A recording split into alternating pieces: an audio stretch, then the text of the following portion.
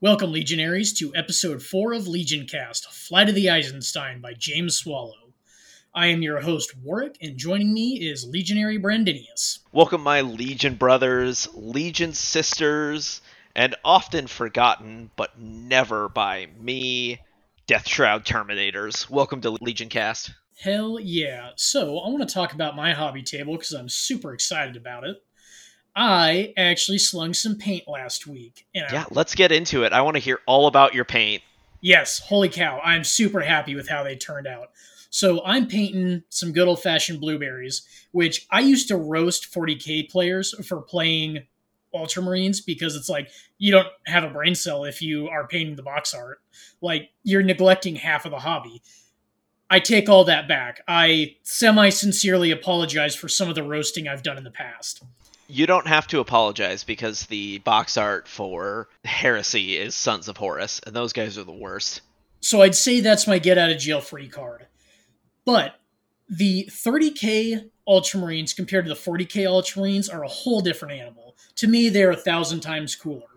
So what I'm doing is base coat of the Macragge Blue, just the Citadel Rattle Can, and then I'm stippling with lighter blue, and then doing the blue wash, and then edge highlighting just a little bit of that lighter blue again, and it's looking awesome. I'm really liking how they turned out. And I'm doing black bullet guns, red eyes, red crests, all that stuff. It's super cool. They're looking great. And actually, this afternoon, I had a lot of success. It's taken me 3 tries, but on my 3rd try, I think I finally got it. I told you I was doing those translucent polymer bases. I got like a whole run of those done today that look awesome. I need to take some pictures and throw them up on social media because you're going to think they look awesome. They look just like marble floor. Put those on the Twitter at LegionCast18. That Twitter. Yeah. Plug the LegionCast18 Twitter, but not the Instagram. I think I'm going to delete that because they're all about posting reels now, and I can't stand that shit. So I don't know. Maybe we'll see. Anyway, Brandon, what's on your table? What's on my hobby table? This guy right here. Oh hell yeah! Yeah, the Kratos. Working on the Kratos tank tonight while we record. This is going to be, I want to get him finished tonight because after tonight, he's got to go to the side, because I am all Middle Earth right now. Nice. I have started participating in a Battle Companies League, around here, and I played 3 games for my league this past week. Tons of fun. Had a blast doing it, but a bunch of my guys got promoted, so I have to paint new models with horses and extra swords, all of that stuff. Great modeling opportunities, lots of fun. That's awesome. I am really enjoying this Battle Company's rule set. I think the Middle Earth rule set, like the Heresy rule set, is some of the best that GW has to offer, which kind of leads me into my next talking point here, which is some of the not best rule set that GW has to offer, which is presently 40k. And there's been some controversy this week with squats. Yeah, so I think right out of the gate, hot take, but the codex creep is never going away. Like, the newest codex is always going to be like the biggest and best, right? They're never going to get around that. Well, let's add some context here for some folks who are not familiar, but Games Workshop just recently re-released squats, which is dwarves in space, for those who are unfamiliar. They are so popular. There's a term in the community called getting squatted, because they were an army that existed and then ceased. And so when things ceased to exist, they were called getting squatted. But they're back now. And I think that's really exciting. You're a dwarf guy. Yeah. I'm a dwarf guy. We're both sitting here rocking... Well, I'm rocking a luxurious beard. There's something on your face. Nobody knows what's going on there. But we were both really excited for squats coming out. You're buying in. Yeah. I don't really play 40k anymore. I just do 30k. So I was not particularly interested in buying in, but really excited that they're back.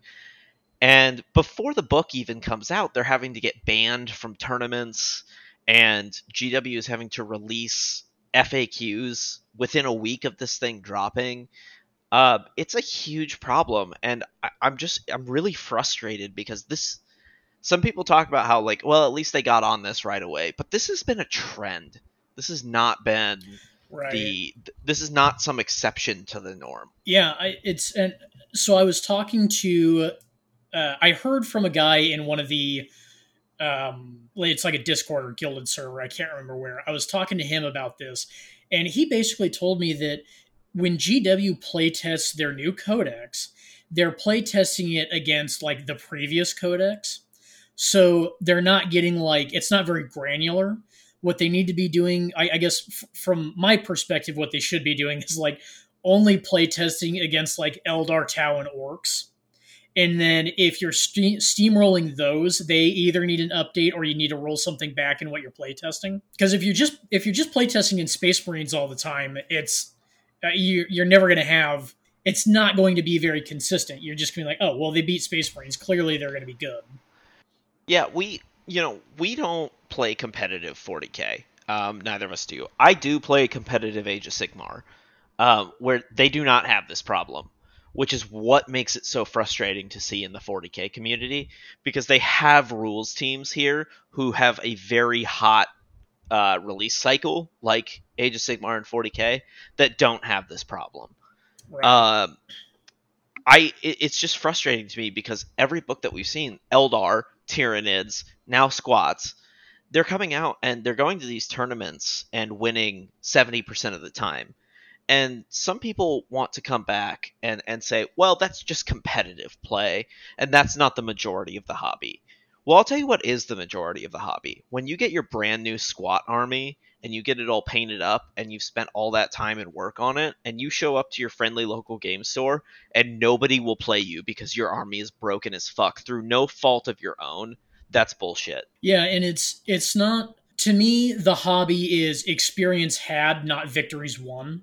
Does that make sense? Yeah, I absolutely agree with you. And you can say that, oh well, that's on the fault of the players at your game store, of they won't play you even though you have this army, but I don't think it's unfair. Well, so something that comes to mind is like 10 or 12 years ago.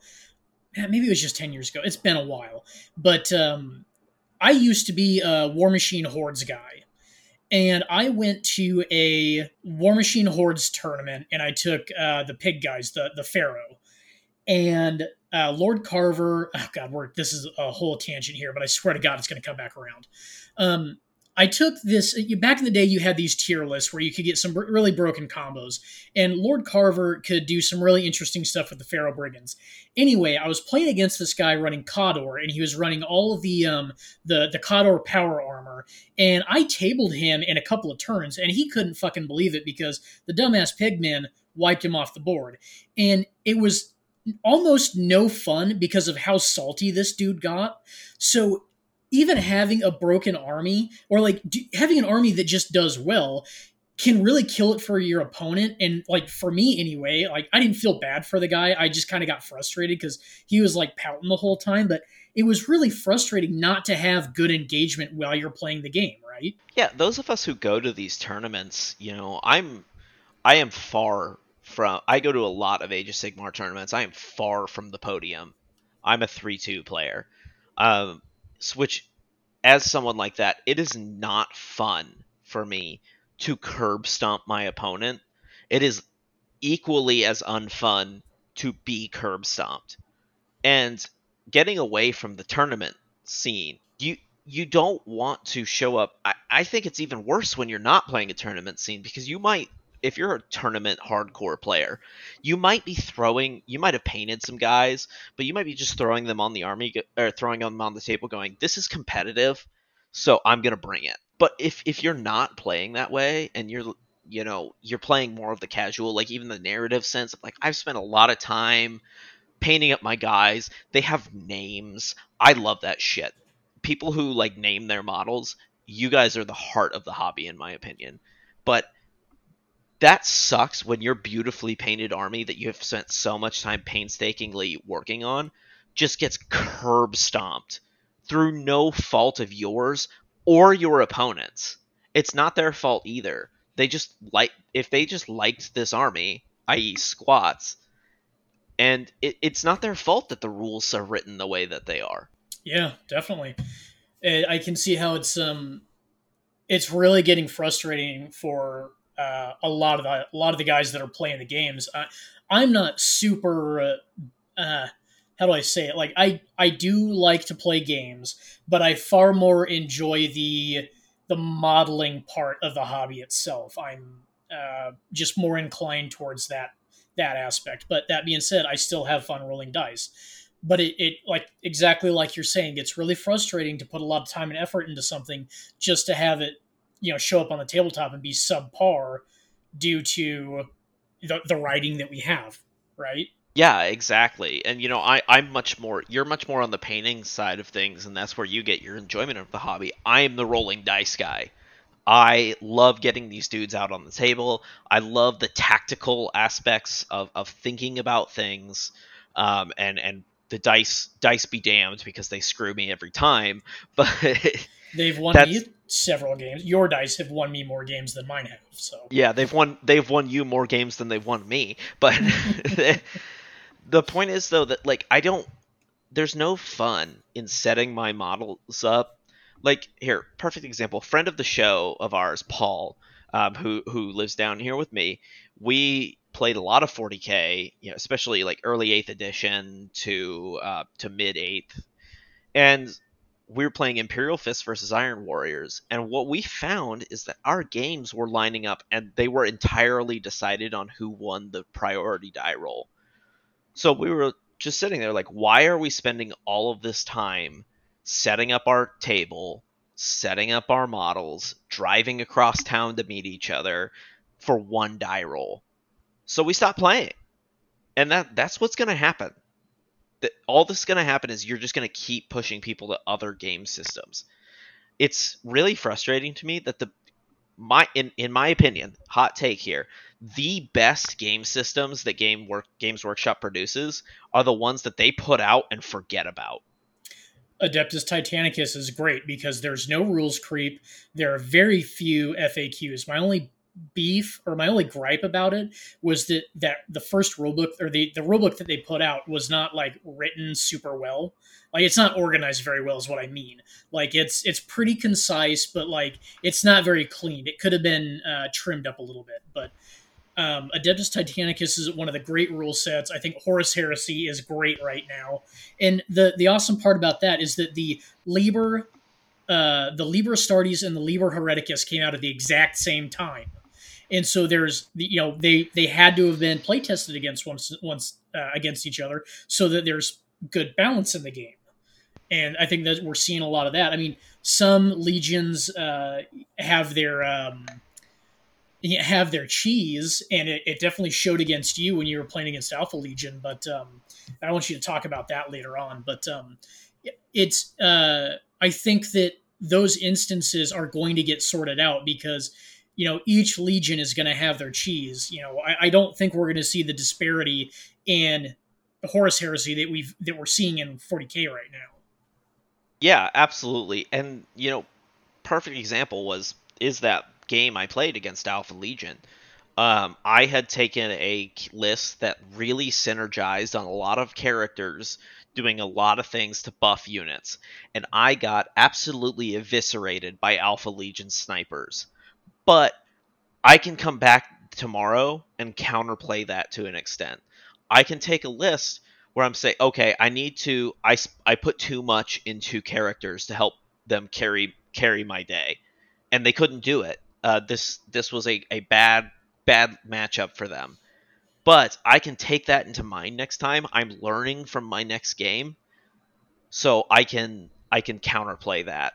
What I can't do is counterplay a list from a book that came out 5 minutes ago and absolutely soul crushes me on every level. It's so frustrating because it's just not fun for anybody. It's upsetting for the squats players who bought this army. Some of these guys have been waiting for 20 years for this army to come out, and they can't play anyone. Right. So that's kind of my thing is like I was eyeballing this. I was eyeballing this whole model line since the minute they got they could GW kind of trolled us on that one because they did that teaser trailer on April 1st. So we all thought it was an April Fool's joke, and there were some really salty guys in the chat talking about how this is bullshit and they better give us our Space Dwarves. And then they actually did it, and now they're here. But a lot of these guys are gonna be like, oh, you just were going after the broken codex, and you're just you're not a real fanboy. You're just going for the next big thing, right? You just wanted a broken army, and I can't stand that attitude. Some of us just like the models. I think they look awesome. I really like the big land fortress. I know you said it looked kind of dorky, but I think it looks awesome. Hey, it's just not my aesthetic, which is totally fine. There are plenty of things in this range that are my aesthetic. Right on. Yeah, so, if any of you out there are collecting squats, if you're getting ready to play some games, just keep it friendly and hopefully your opponent will do the same thing. We can't control other players. Hopefully it doesn't get too hostile out there towards squat guys, and we'll just have to see. I don't know how I feel about GW immediately bending the knee and rolling this back. Talking to some of the Longbeards, they've never seen anything like this happen. GW has never dropped the Nerf hammer that fast. Yeah, this is something that I wanted to talk about. You and I, we watched a video about someone talking about exactly this, where his argument was essentially they should not be doing this. They should not be nerfing, that the play community should just adapt. And to an extent, that's true. And he mentioned like things like old school, like 5th edition Grey Knights, or I can't remember some of the other things that were mentioned. 2nd and 3rd edition Eldar. Yeah. So he's been in the hobby for a long time. Yeah, exactly. But my counterpoint to that would be we are not seeing a codex cycle like we are seeing now. We were not seeing that back then. It was you might have to wait 10 years for your next codex to come out. And by the time that cycle is done, your army's dog shit. It doesn't matter. Codex creep is always going to exist. But when you are on a furious edition cycle like this is, or a furious codex cycle, it's things cannot come out at this rate and crush everyone's souls like this. It's just not fair. It's not right. There needs to be more work on the playtesting department, which I know that they just shit canned a bunch of their playtesters for rules leaks, which, yeah, I get it. Your playtesters are leaking rules. You got to get rid of them, but you got to figure something else out. It can't just be we're not going to playtest. Yeah, I completely agree with that. The leaks have been, leaks are going to happen, and it is harmful to the product. And I don't think I would do it if I was a playtester, but I mean, I imagine it would be easy to talk about with the wrong person who would then leak that information out there. So that's a tricky one for them, and I hope they get it figured out. But the way they're handling it right now is pretty abysmal. Yeah, and you know what? Frankly, if leaks are happening, I don't care. I do not care. That's not an excuse to completely shut down your playtesting department. Right. You can fire everybody there and rebuild it from the ground up, but you have got to playtest. And we've heard this, and this is the most fucking piss me off line that anyone will ever feed me, which is that, oh, they're a model company, they're not a game company. Bullshit. That's the biggest load of fucking bullshit I have ever heard. Yep. There are plenty of people who just buy the models to paint them and put them on the shelf, and that's great. And you are welcome here, and we're happy to have you. But this is a fucking game company. And so they need to make rule sets that work for a fucking game. Yeah, and it's been a while since they've ever been able to say that. It's been at least 20 years. Because not only have they been making models and rule sets, artwork, and literature. They have literally been writing for upwards of 20 years. It's been what? They're at their 35-year anniversary this year. Something like that, yeah. It's been a hot minute. They've had 30 years to figure this out. Not to get too hostile there at the end, but I mean, how much longer are people going to ride this rodeo? I mean, how much longer is it before? I know Privateer Press just announced their Mark IV rule set, and going back to that, back in second edition, they had as much traction as Games Workshop did. And third edition ruined that because they really leaned into the competitive playtesting. And I watched that happen in real time. I was there for that. And it was horrific to see because there was a lot of fun being had in that community, but they took a nosedive, and then GW ended up coming out on top because Privateer Press had given them such a run for their money. But I don't know if this Mark IV rule set's going to bring back any enthusiasm to the hobby. I think they leaned. I know that video that we watched really talked about how Privateer Press really leaned into the competitive element, and that really ruined the enthusiasm for the hobby. And like the guy in that video said, we don't want to encourage that same kind of downfall. Oh Yeah, I and want I to agree. plug that dude's channel because we talked a lot about that video. Yeah, so Gorilla Miniatures Games. He's a great YouTube channel. Don't know him personally at all. Just watch a lot of his content. Check him out. Check him out on YouTube. Yeah, he did a pretty concise video on why GW shouldn't be apologizing for this rule set, which I agree with. I just want their quality control for the codexes to be a lot tighter. Yeah, he hit a point in the end there where he said, "Oh, it doesn't matter because something's going to come along in 2 months and it's going to blow squats out of the water." And to me, I was like, that's the root of the problem. Right. That's the only part of that video I didn't agree with, because the codex creep has got to be addressed. So that this, I know that we kind of caught a break from that when Matt Ward left, but it's really come back. And I know GW put out that video apologizing about it and being like, it's the CEO's favorite army and it was his first rule set, so we're sorry about it, but now we'll fix it. Well, that's not really what the players want. I mean, we just want, a reliable rule set we can buy once and then not have to worry about amending a week later, right? Yeah, and that's actually a really good point to add on to this. I don't want to drag this rant out too much longer because we've got a whole excellent book to talk about. But I bought. You can actually see it because I moved my bookshelf this past week. But I bought the new Chaos Space Marine Codex for my very large, you are aware of, Iron Warriors collection for 40k. Again, I don't play a lot of 40k, but I would like to have the updated rule set so that when my friends say, "Hey, let's crack out 40k," we can play that. My Iron Warriors were out of date before the book came out. Oof. They had already had an errata before the book came out. This cannot work. This is not acceptable. What is the point of me buying a book that is out of date before it hits the shelf? And again, AOS does not have this problem. So you have a rules team that knows how to fix this. Pick up the phone or stick your head up above the cubicle. I have no idea how their offices are laid out. Figure this out. My number one reason for not investing in Chaos Space Marines, because I like Chaos Space Marines. I've got like just a bunch of regular loyalist dudes. I made my own chapter of Space Marines, and I really love painting them. They're awesome, but I really want to get into one of the Chaos Legions.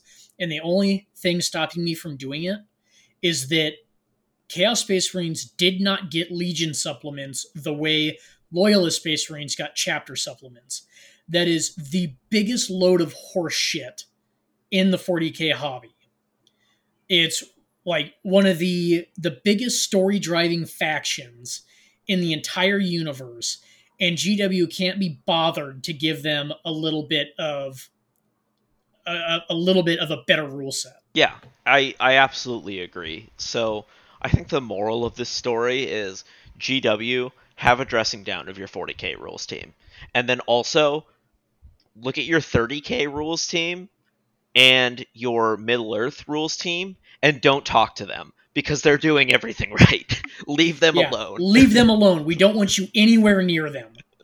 Yeah. Stay the fuck out of their office. And Titanicus. Don't touch Oh yeah, Titanicus. It's amazing. don't even bother. Don't fix. I know I just complained about the rule set or the rule book like being poorly written. Leave it the fuck alone, because I know if you touch it, you're probably gonna fuck it up. It was poorly written, but we've already figured it out. Just leave it alone. It's fine. It's fine. We figured it out. It's been a minute. All right. Okay, so end of that. The hobby section was great. We got it all out of our system. This is going to be a longer podcast, folks. I'm sorry. Oh god, we're already I'm not really sorry, but well, we're half hour in because you messed up the intro 4 times. Yeah, put those on the end or something. I don't know. All right, we're going to take a short break, and then we'll get into Book 4 of the Horus Heresy, Flight of the Eisenstein.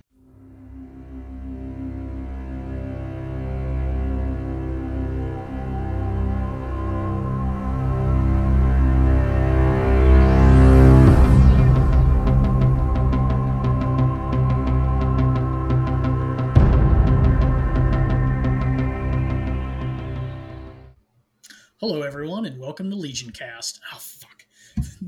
Start over. Okay, well, I'll just hit it in editing. Okay. Welcome, Legionaries, to... Fuck.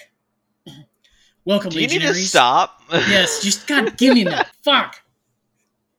Save those edits and put them at the end, and do like a blooper. Oh, we're still recording, don't worry. Okay.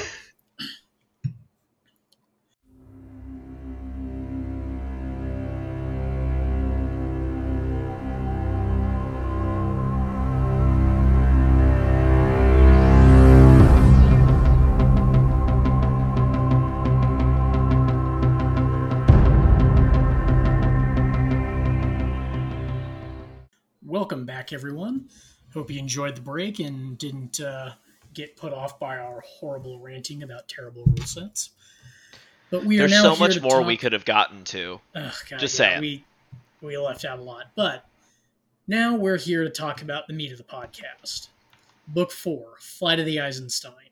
And it's a pretty knockdown, drag-out, kind of kick-in-the-teeth book. If you liked...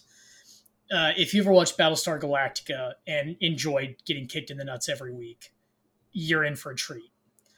So the story starts off aboard the Death Guard flagship, and right off the bat, we're introduced to basically a whole new cast of characters.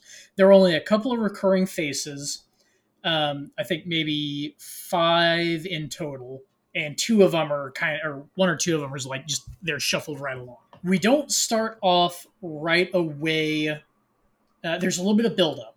So the Death Guard fleet is in translation to a nav point where some pesky Xenos raiders have been kind of not really pirating. They've just been stealing natural resources from uninhabited planets within Imperial territory. So these aliens, the Yorgul, who aren't around anymore, I wonder what happened to them. The Yorgul have been, they're this kind of ship-bound species. They're like... Everybody loves a good casual genocide every so often. Just another day in 40K. So, the Yorgul are these ship-bound aliens that are kind of a mix between a spider and a bat. That's the best way to explain it. Anyway...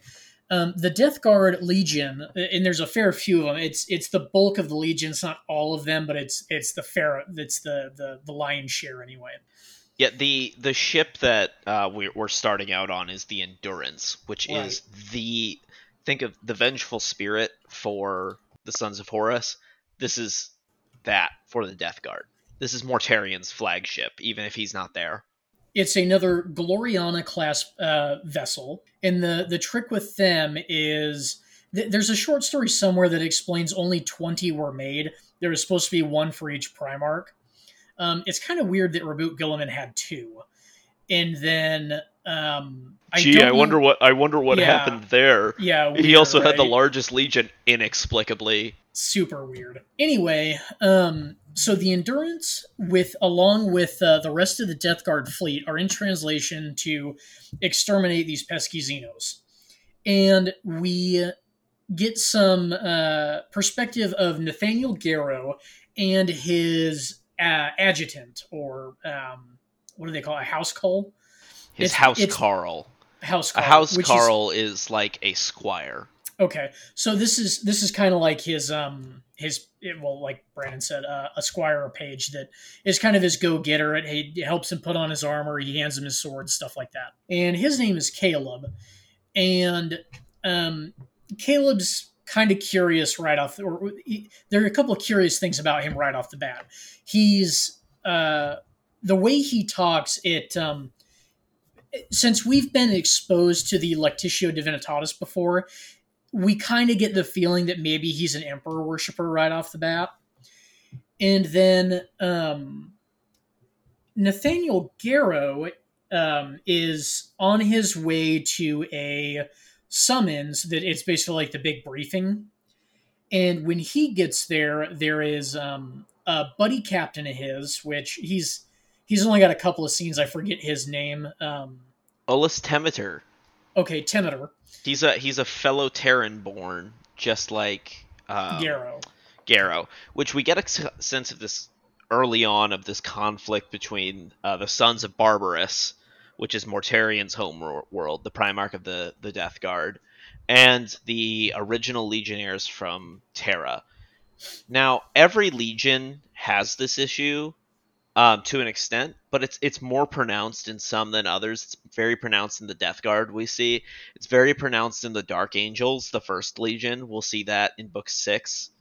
But some of the legions really don't have a problem with this, like the Ultramarines, for example.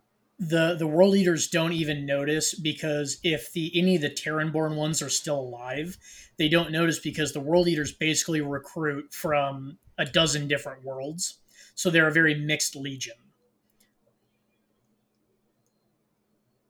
Yeah, so the point being, it's more pronounced in some legions than others. This kind of failure to mesh, right, if you will. So Captain Temeter and Captain Garrow are buddy at this little summons, and then first Captain Callus Typhon, and is it second Captain Ignatius Grulgor, Ignatius Grulgor.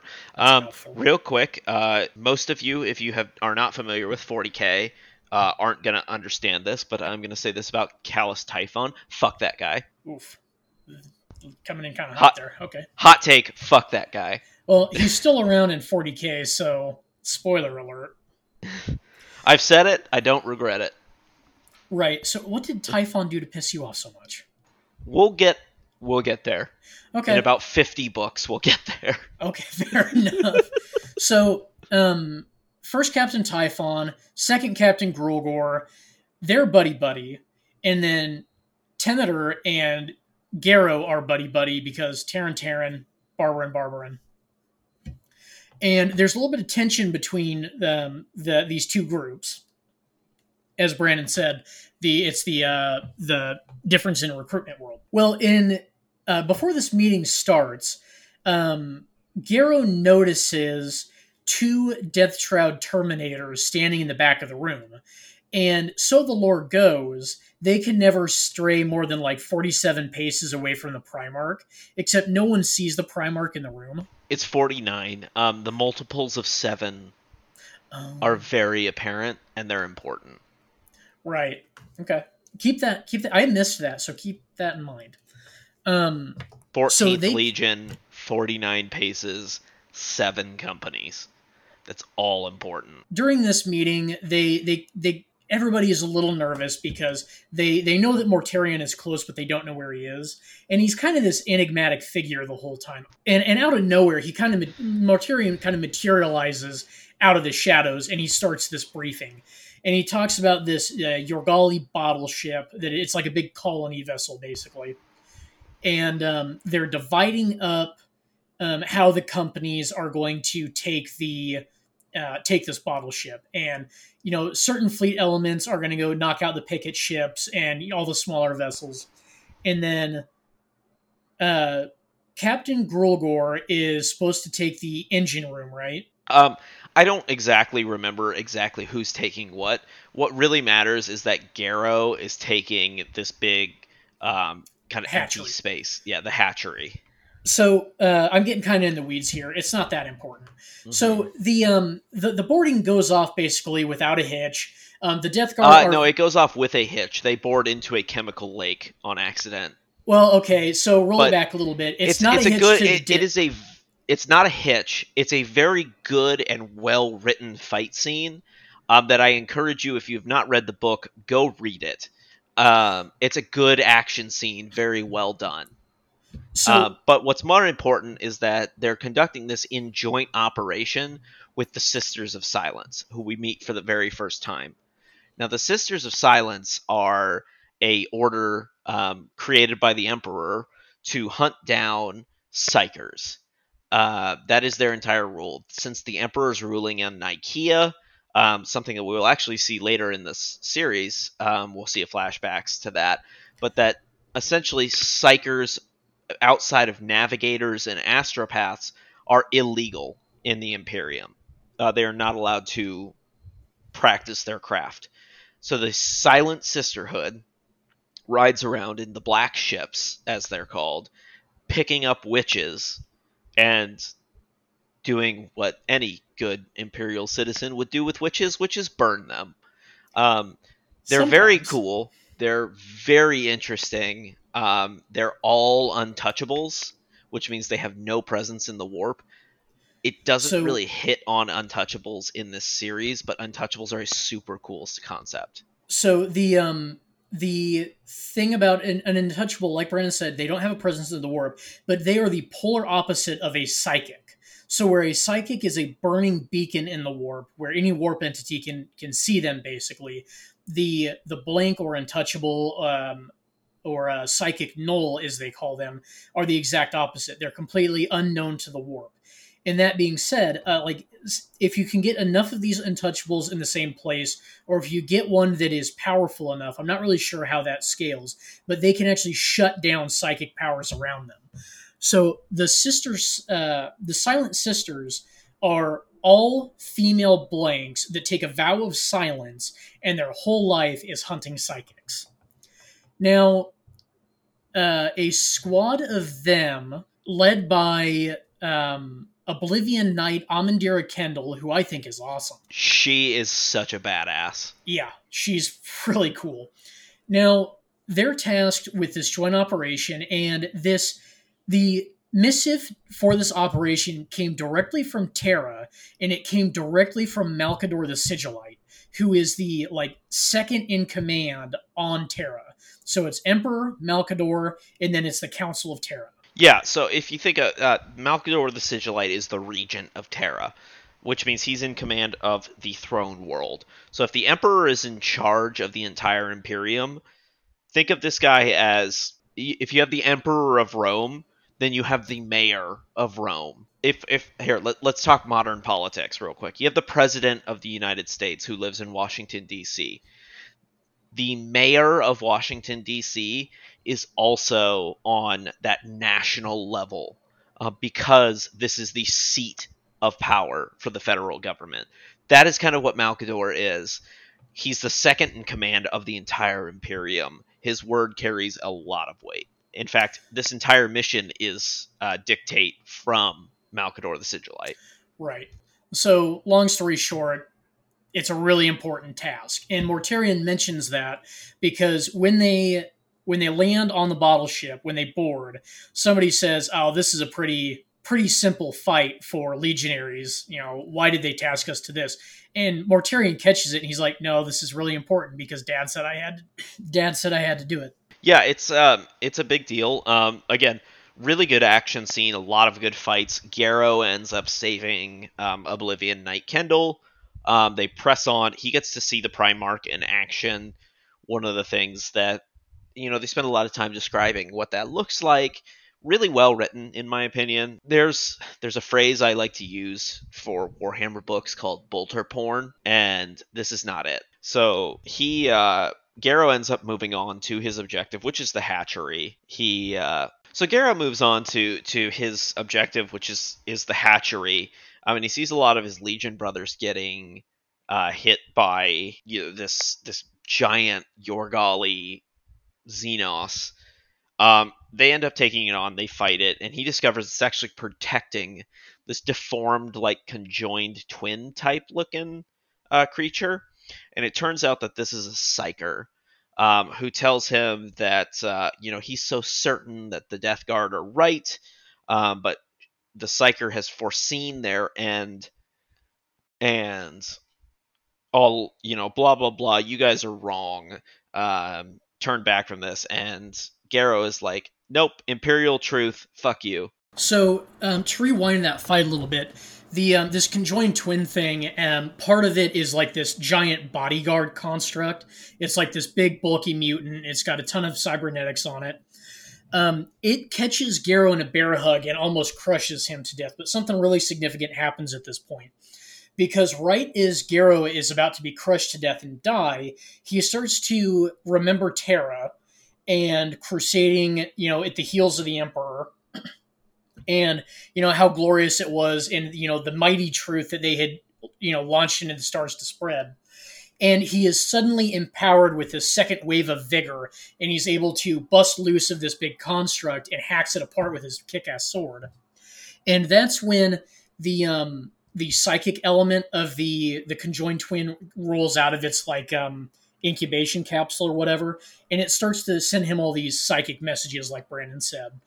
And he before he can kill it, actually Amandira Kendall comes out of nowhere and cuts its head off and stuffs it in a chainmail sack, which I thought was pretty cool, because like of all the advanced technologies they have at their disposal, a chainmail sack is the go-to for psyker heads. Yes, we have advanced to the 31st millennium.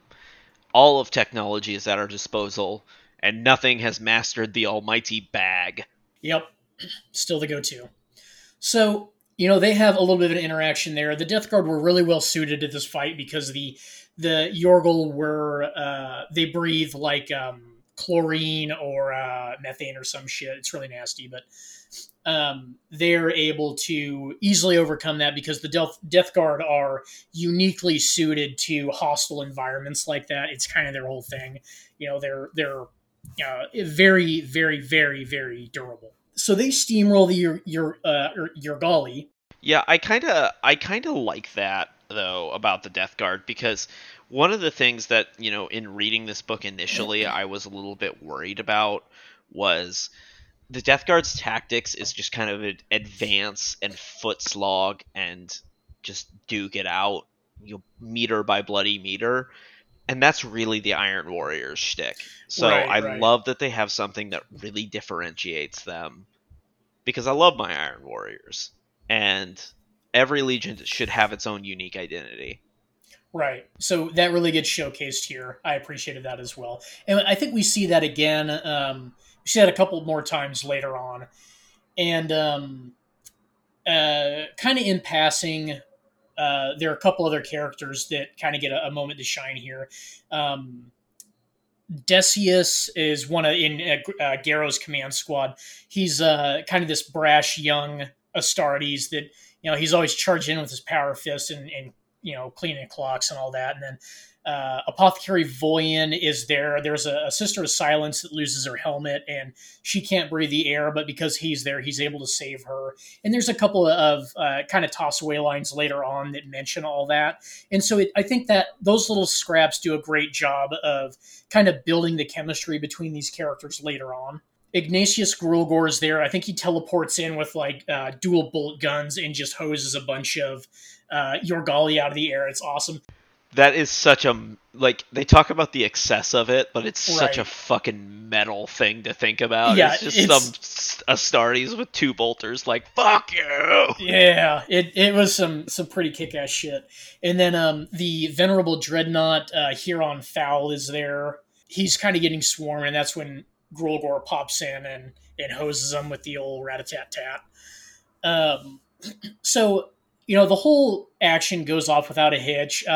Garrow distinguishes himself quite a bit here by combating this monstrous psychic abomination thing.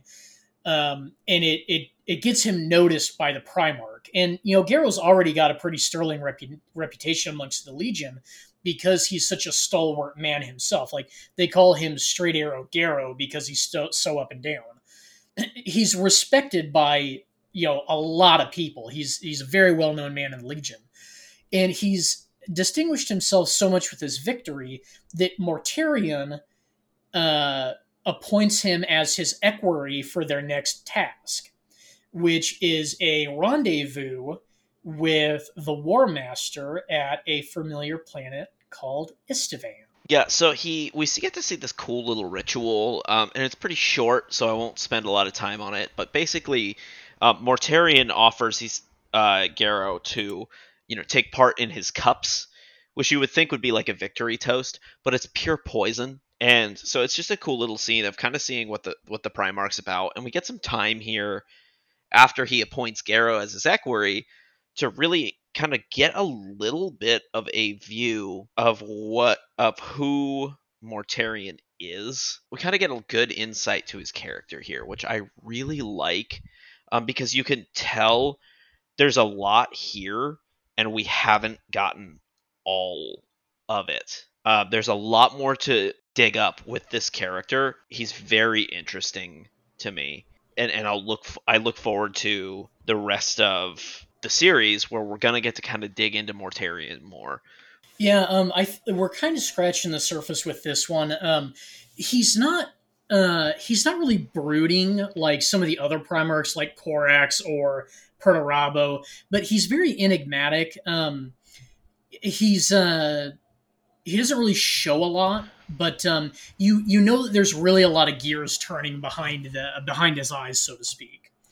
Yeah, they do a really great job of kind of that's hard to do, but you can tell there's a lot more that's lying under the surface here that you want to dig into, and the author's just not letting you yet. And I love Right. that. Yeah, yeah. It really sets him up for more stories. We'll really see how those get turned out. I know he was one of the primary. He was one of the big voices at the Council of Nicaea. Not to spoil all of that, but he has a lot of say, or he has a big say in what transpires there. So we'll see that in another book. But anyway, moving on. Um, Garrow and Mortarion land aboard the Vengeful Spirit, but before they do so, they actually translate into the Istavan system first. And Mortarion says, "We're not going to board that ship because there's certain etiquettes to obey, because we're ranked we're a greater number in the legions. We have to wait for the Emperor's Children and the World Eaters to go first, because if we go first, it's poor manners, and they'll bitch about it basically." So there's kind of this whole hierarchy on the etiquette basically of who gets to board the War Master ship first. Yeah, and it's a great view into his character, because one thing that we learned about Mortarion and that he adopts across his legion is he's not one for ceremony or for all of the elegance and things like that. Direct comparison here is the Emperor's Children, who have filigreed literally everything that is around them. The command bridges and such of Death Guard ships, they're completely bare bones. But he's very adamant about we're paying attention to this the etiquette of this ceremony, which kind of seems out of character for him, but it just shows that there's more to him than meets the eye. I'm not sure if it's like a faux pas of the writing, but early on in the book they talk about how all the Death Guard ships are very Spartan, bare bones. The only like big icon on the Endurance is this big brass skull icon that's like Mortarion's personal sigil. It's like the mark of the Death Guard basically. And then later on in the book, they go on to talk about how there are marble floors on board the Endurance. And I'm like, that doesn't seem right from the previous writing, but maybe it was just when the Emperor had these Glorianas built that they all got that. But anyway, let's see. So the Emperor's Children envoy lands first, which we remember that was Eidolon, with Saul Tarvitz and Lucius. And then Angron and Captain Karn land. And then finally Mortarion and Garrow get to go aboard for their little meeting. When they touch down on the ship, Garo sees a robed old man in iterators cloaks running through the halls. Rewinding a little bit, we know that's Kirill Cinderman running to the aid of Euphrates Kila because Maggard's about to go blow her brains out. Garo sees all this but doesn't say anything. Yeah, it's kind of cool we get to see the things that we've already seen, but from a different perspective. I enjoyed that as well. So let's see. Garo gets a pretty good view of the goings on of this summons or this meeting. And we've already seen this perspective. It's Horus going over the battle plan of Istvan and tasking the Death Guard to take Istvan Extremis, which was the moon. So it'll be the Death Guard and the Emperor's Children. They're going to go take out this moon complex. And one thing I want to touch on here is that it talks about how he sees the Mournival, but he can tell something's awry with the Mournival. So if you remember back in Galaxy in Flames, that the reason that the entire Mournival was present was to show unity, but what we see is that the disunity shines through very clearly. Right. It's a very changed Legion at this point, and Garo recognizes that because being from Terra, he's very old. He probably did some of he was there for the beginning parts of the Crusade, so he probably fought alongside a lot of these guys. And it's mentioned later on, he shared a bunker during a siege with Garviel Loken, so he already thought very highly of him. There's a lot of little character interactions there that go on pretty well. We find out that Garo's going to get tasked for the Istvan Extremis fight. And as he's getting ready to board his ship, Mortarion goes off to talk to Angron for a little bit. And while he's waiting for the Primarch to return, he kind of gets slagged a little bit by somebody in the crowd, and it turns out to be Saul Tarvitz. And they're old buddies. They've got matching vambraces, so that when they shake hands, it looks like an Aquila between both of their sets of armor. Kind of cool. And, they have their character moment. It's pretty cool. We get the sense that they're very old friends. They trust each other very much. And, Garo says something like, I'm going to knock this moon out real quick, and then I'll meet you all on the sands of Istvan 3.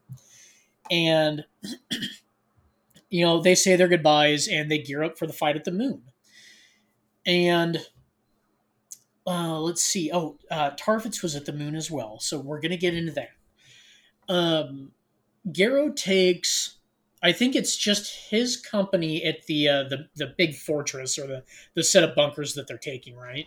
Well, we need to talk about the getting ready to go. We learned some important things about Garo's command squad, particularly, and the thing that we really learned, one, is that Decius is headstrong. I'm just gonna go out real quick. Decius has headstrong, character complete. That is all you need to know about Decius. He is headstrong. That is all. Exciting. But what we learned about Apothecary Voyan is that he is actually a member of the Lodge. And Captain Garo finds out that he is a member of the Lodge. And he doesn't expel him from the company, but he's essentially like, I'm pissed at you. Right. You're going to have to work twice as hard to regain my trust, basically. And Voyan is like, I'll leave. I'll go transfer to a different company if you can't trust me anymore. And Garo's like, no, you're the best apothecary in the company. I have to, hang on to you, basically. So, Voyan kind of fesses up to this. I'm not sure what triggers it, but that all comes out, and there's a little bit of tension. He gets caught, and he doesn't know that Garo is listening. Oh, right, because he's talking about it to the rest of the command squad when Garo walks in. Yeah. Now, there's a little bit of tension as they're descending towards the moon, but that kind of gets forgotten about once the bullets start flying. So, Garo leads his company into this bunker network or fortress or whatever, and they're fighting their way through these the war singers and all, or the war singer troops and all that. And Garo makes it into the heart of the complex, where he tries to 1v1 this war singer, and she bodies him. She lets out this big, like, psychic sonic blast thing, and it mangles his insides, it cuts off one of his legs, and it throws him into a pillar.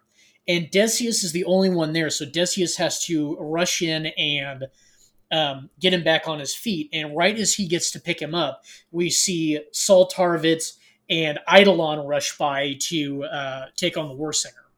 And while they're doing that, Saul stops for a minute and tells him to get some rest and stay safe and all that. But Garo is so stubborn he won't give up.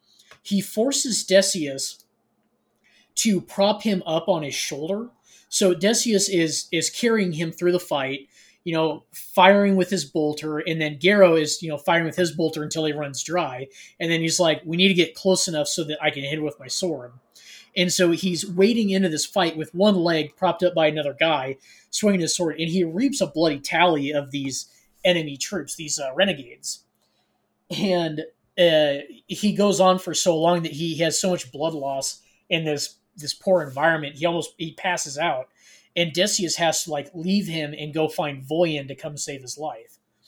Well, as we know, Eidolon and Tarvitz kill the Warsinger.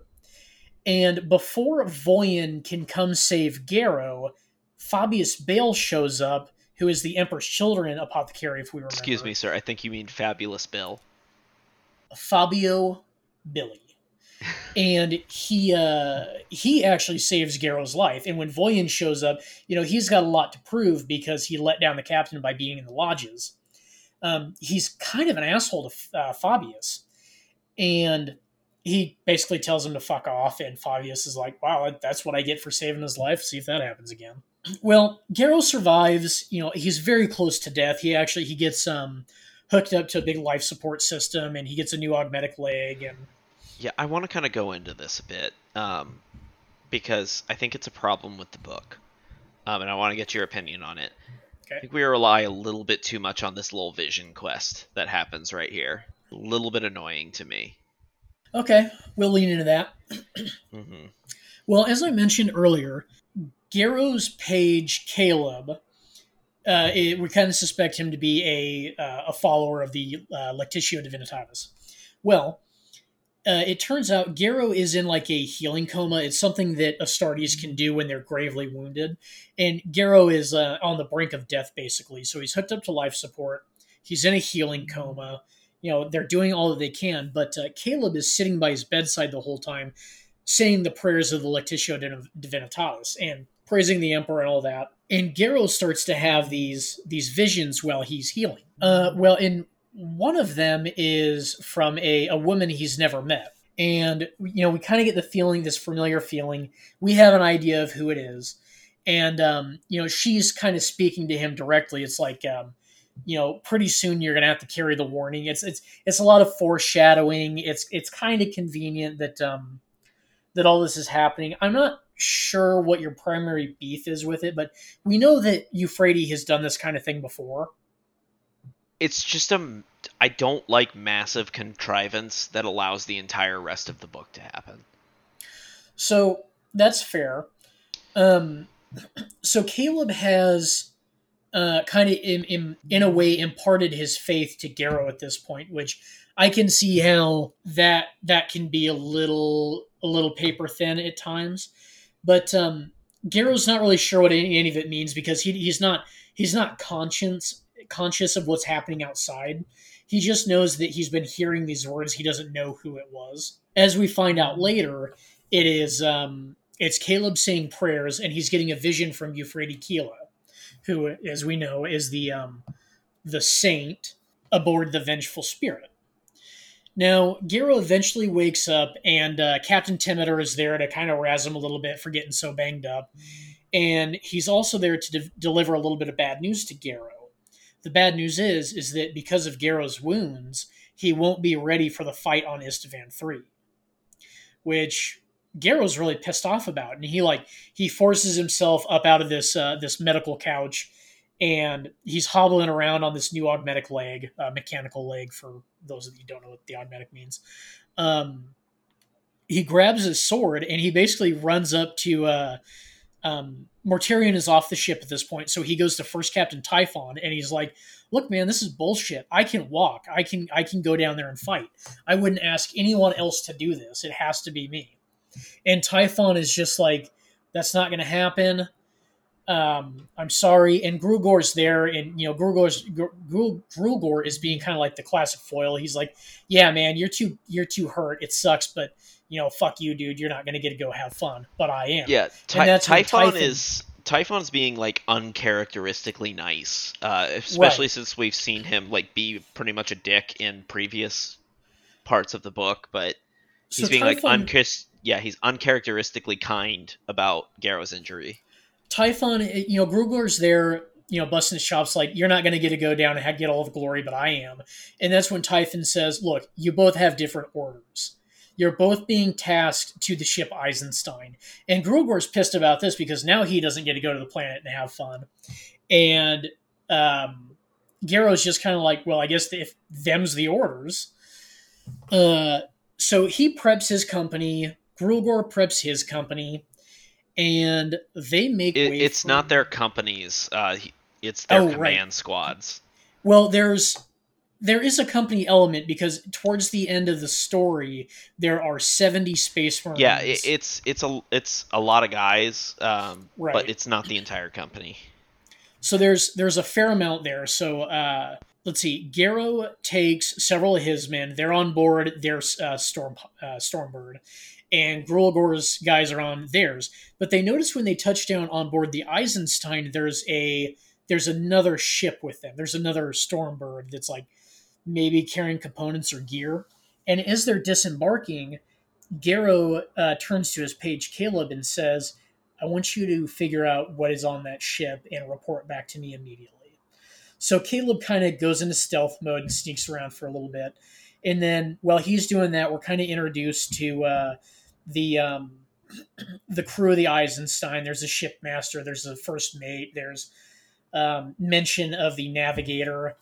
Um, they don't mention the astropaths, but we'll get into that later. Now, they set about their picket duties because that's what they've been assigned to. Help me break this down a little bit, but I get confused with the order of operations here. What happens Yeah, first? so Grugor says, "I'm going to tour the ship," and Garrow says, "Okay, I'm going to go to the bridge." So Grugor takes off to tour the ship, and Garrow takes off to head to the bridge. So they head to the bridge. He kind of gets introduced to the bridge crew. He notices that, like, on the plaque of the Eisensteins, like I can't remember what they call it, but like their launch plaque, Oh, their the founding. yeah, it's like the launch date or whatever. Yeah, but he realizes, oh, the Eisenstein went to space the same year I became an Astartes, which, kind of cool. A Yeah, little bit of character there I too. like those little lines. Yeah, yeah. But so they talk about, okay, well, our job is, if anybody tries to squirt from the planet, we're gonna blow them out of the sky. But then they get new orders from the War Master to take a lower orbit. And Garrow doesn't know naval tactics, but he knows naval tactics to know well enough. Well, we're not going to be able to do our job from this level. We're not going to have enough time to intercept. Right. It's really curious that they're moving into such a low orbit. And about that time, we've gotten some perspective of Caleb. Caleb is hiding down in the gunnery bays, and he realizes that the cargo on that miscellaneous dropship was carrying the Life Eater virus, and he almost gets caught by one of Grogor's men. But Voyen is there and saves him because Voyen is suspicious as well, but he doesn't tell anybody what he's doing. And as I've mentioned, Voyen feels like he's got a lot to make up for here. Now, um, Voyen sees this too, gets Caleb out of there, and Caleb goes to warn Garrow. And Voyen is there to corroborate the evidence, basically. About this time, is this when Tarvitz flies by? Yep, this is exactly when that happens. So right when Caleb is given his report. No, it's Um, right before. Right before Caleb comes in. oh, okay. So The ship is hailed that a renegade Thunderhawk is flying through their patrol space, and before they can issue any orders to blow it out of the sky, they get hailed by or no, Garrow hails the Thunderhawk to figure out what's going on, and it's Sol Tarvitz. Well, we know they're old buddies, and Garrow's like, dude, you got to tell me what the hell's going on here. I'm going to have to blow you out of the sky. And Tarvitz is like, look, man, you have to believe me that they're going to virus bomb all the loyal men down on the planet. Everybody that made Planetfall is going to die. And Garrow's like, you got to be fucking kidding me. There's no way. And it's very stressful, and it comes right down to the wire where Tarvitz's Thunderhawk is almost shot down by the pursuing fighters when Garrow takes the gunnery station himself and shoots down the pursuit fighters, kind of, on the edge of a knife. He wasn't sure what was going to happen. Yeah, that's one thing I really want to praise the book for, and this is not the only place that it happens, but like James Swallow does a really good job of you feel the intensity of all of these situations on this bridge. This is a really tense story. Yeah, I'm big into historicals, as you know. I'm a big historical thing that I'm a fan of is naval combat, like Napoleonic Age of Sail type naval combat. And this almost feels like a book like that. Just from the way that it's written.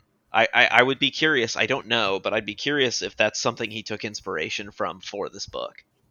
Yeah, that'd be really interesting to know. I wonder if he's made any statements on it. I'd have to look that up. But he's a really good writer. He did a lot of the Blood Angels books, and he does. I know he does a couple of the 30K Blood Angels books as well. So he's pretty good at writing them. Anyway, so Garrow believes Tarvitz, and shoots down the pursuit fighters. And in all the backwash and the readings, it's really easy to spoof the Thunderhawk being shot down too, but it actually gets away. And we know that Tarvitz makes planetfall and warns everybody down there. And then Caleb comes in and corroborates what Tarvitz has said. So Garrow is like, oh fuck, we've got to go do something about this. And Decius is there the whole time being like, we can't just disobey orders. If we're going to bombard the planet, we got to bombard the fucking planet. And Garrow's like, you shut your mouth. If this is dishonorable, then we're not going to do it, basically. And, leaves him on the bridge. So I think Voyan and Garrow and a couple other dudes go down to the gunnery bays and start kind of pressing Grulgor about what's happening. Grulgor's down there with several of his men. He's got like a squad and a half with him, I think. And then it's just like 3 or 4 guys on Garrow's team. And during the midst of all this, the fighting eventually starts. Garrow's like, honor demands that I not let you get away with this. Yeah, Grulgor basically confirms Saul's story even further of being like, fuck the Emperor, we're turning against him. Right, the Emperor abandoned us, we're going rogue. And I think Grulgor at this point basically confirms that the only reasons that Garrow wasn't sent down to the planet was because of his injury, and because Mortarion thought that he could turn Garrow, and that Garrow was so influential with inside the Legion, it would make it easier to turn more people. So if you get Garrow, you get 100 other guys, and that makes it worth it. But Grulgor basically says, I think that the Primarch's wrong for this. He never should have trusted you. Typhon is on my side.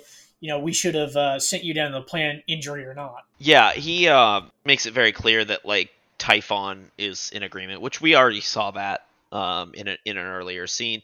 But the fighting breaks out, and it talks about, and I really love, again, a lot of praise for this book. But I love how it talks about how like they have to fight close quarters combat so that they don't bust open the virus. Yeah, so nobody is rocking a bolter. They're all swinging swords, power fists, combat knives, all that jazz. But the Astartes might be that smart.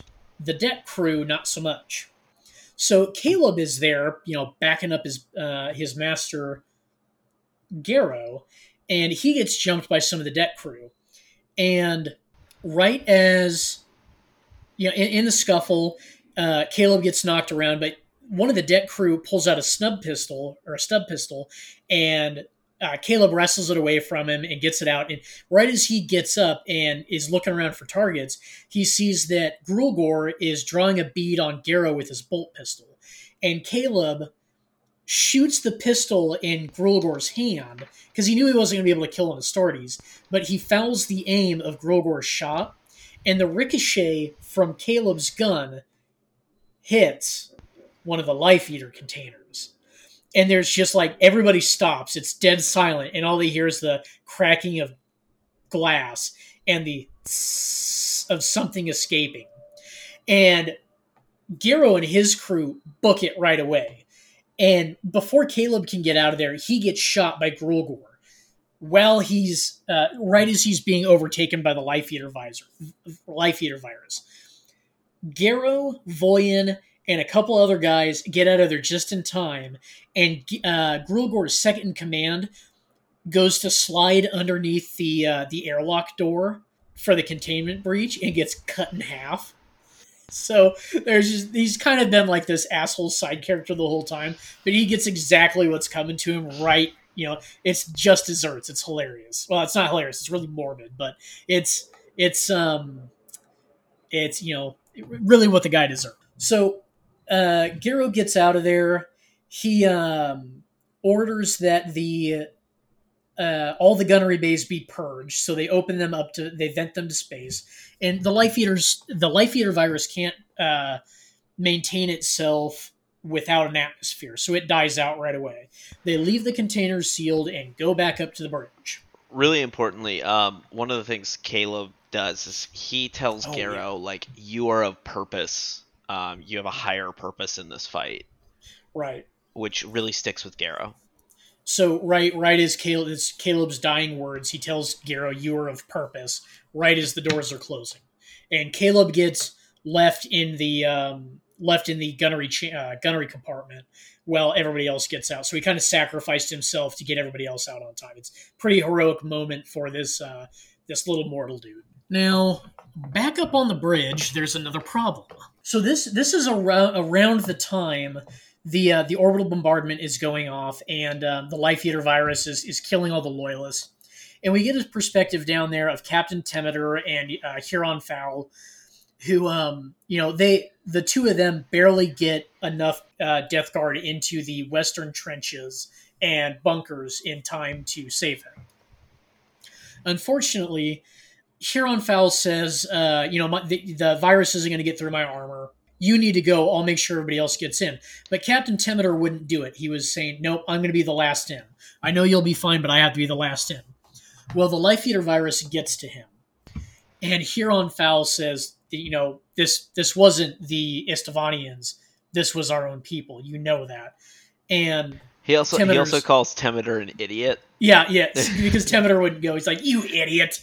So Huron Fowl, Temeter's like, you can't mouth off to me. I'm a captain, and Huron Fowl's just like, veterans prerogative. That's my favorite line, veterans prerogative. And Huron Fowl is basically carrying him through these death clouds while everybody else is in safety. And Huron Fowl says, we know this was the War Master. It had to have been him. Only he could have done this. And Temeter's like basically nods in agreement because he's melting from the inside out. And then he notices Huron Fowl has a crack in his armor case, and he's being eaten alive too. And Huron Fowl's last words are, we deny you this victory. We choose our own death. And he overrides all the safety measures in his power plant on his dreadnought sarcophagus. And there's like a big nuclear explosion in the middle of the trenches. And Huron Fowl basically denies 2 deaths to the War Master. So this is one of the things I really love about this is, they don't confirm, but we can assume pretty strongly that Huron Fowl is a Contemptor class dreadnought. And for our gamers out there, in the Horus Heresy tabletop game, all Contemptor dreadnoughts always explode when they die. So this is just him being like, fuck you! A And little poetic I love that justice. little segue from the books to the game of all Contemptor Dreadnoughts explode when they die, so he manually explodes. Yeah, yeah. He's just like, I'm not going alone. You idiots were close enough to get in melee range. He has. I think that's a pretty strong character moment. I liked seeing that. I like Huron Fowl. I wish we had gotten more of him. Oh man, here he's very limited character who's just awesome. Yep, absolutely. So so we talked a little bit in the last episode who our favorite dreadnoughts were, and I said Huron Fowl, and I think he's pretty cool. But if we can pick 40k dreadnoughts, I'm actually going to go with Autolycus from the Iron Snakes. He's such an asshole. That's not fair. That's not fair. You pick Bjorn. Bjorn becomes a dreadnought in 30k. Also, we're It's kind of spoiling a bullshit. bunch. It's kind of bullshit. Anyway, okay, so back aboard the Eisenstein, Garrow basically has to lie and say that they had a weapons malfunction and were not able to deploy the Life Eater. The second in command aboard the ship, the crew, the ship crew, not the Astartes, she actually uses Grulgor's command seal to forge a report and send it to Typhon, so Typhon doesn't think that Grogor's been fucking murdered right away. And about this time, there's another problem on the bridge because another Thunderhawk is passing by their ship. Garrow hails them, and it turns out to be Captain Yachtin Cruz.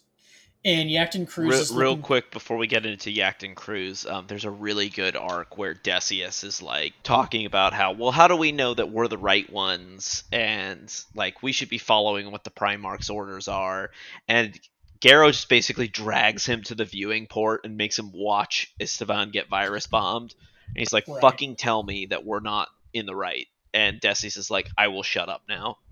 Yeah, so he is a little apprehensive of his captain's orders, but Garrow makes a pretty convincing case.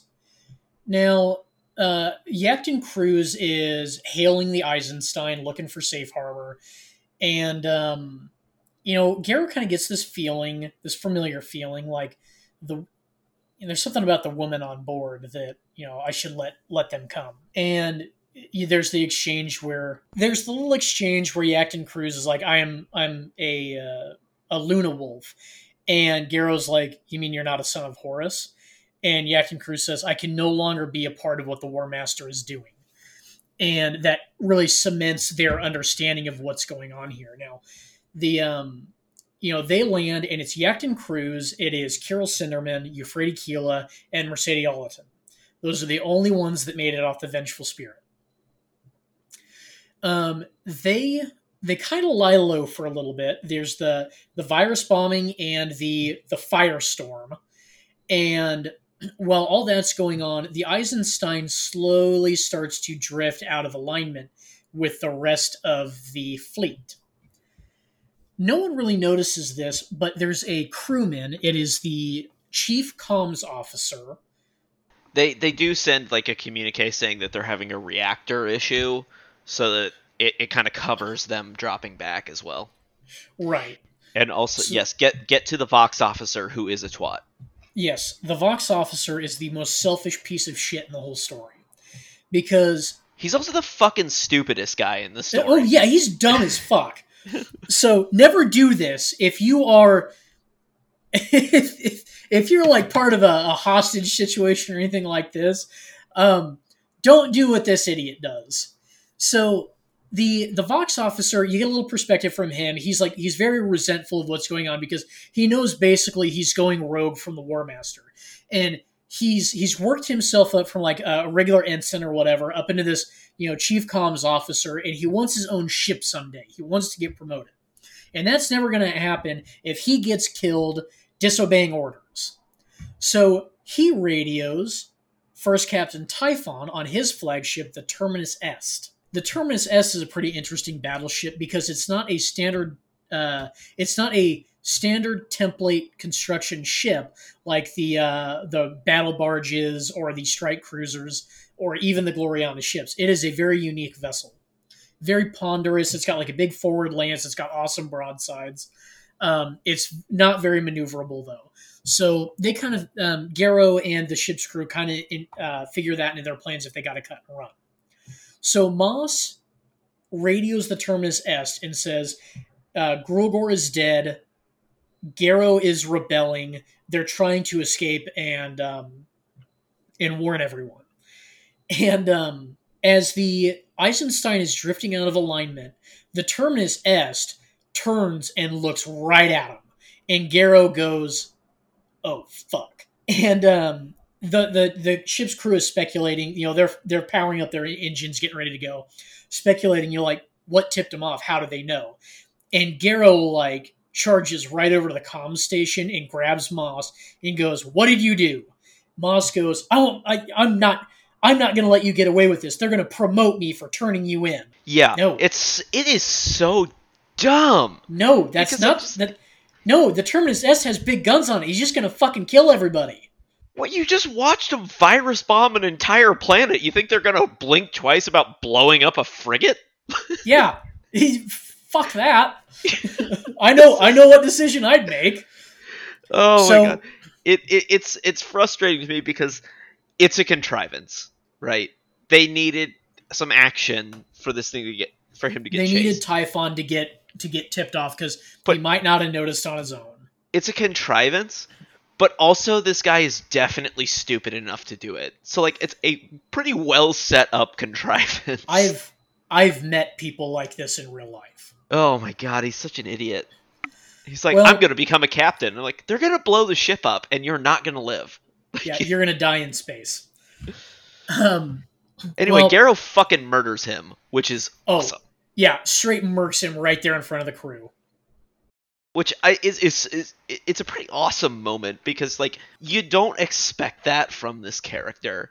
You're like, oh, Garrow, he's like the good guy, so he's not. No, he's like, nope, you fucked us. I'm gonna murder you. He's so straight up and down. He'd like push for a court martial or something. Nope, murks him right there on the spot.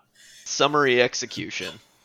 So the Eisenstein fucking books it. They've got to get to the Mandeville point so they can translate out of the system. But to do that, they have to escape the Terminus Est first.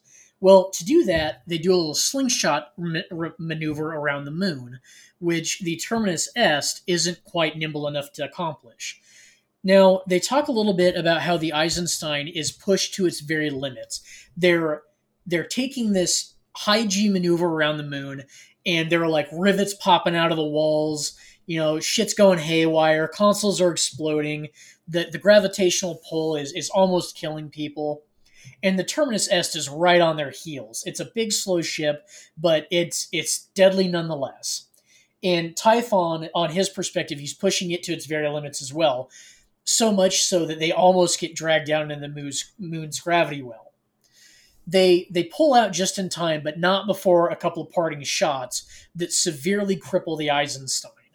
They lose all their astropaths, so they cannot send or receive messages. Their power plant is damaged, so the Geller fields will not activate. A little bit about the Geller fields.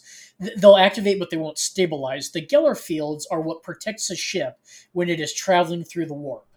It's like kind of I'm not sure what the pseudoscience is behind it, but it's a big bubble around the ship that protects you against all the nasty psychic warpy shit inside this other dimension.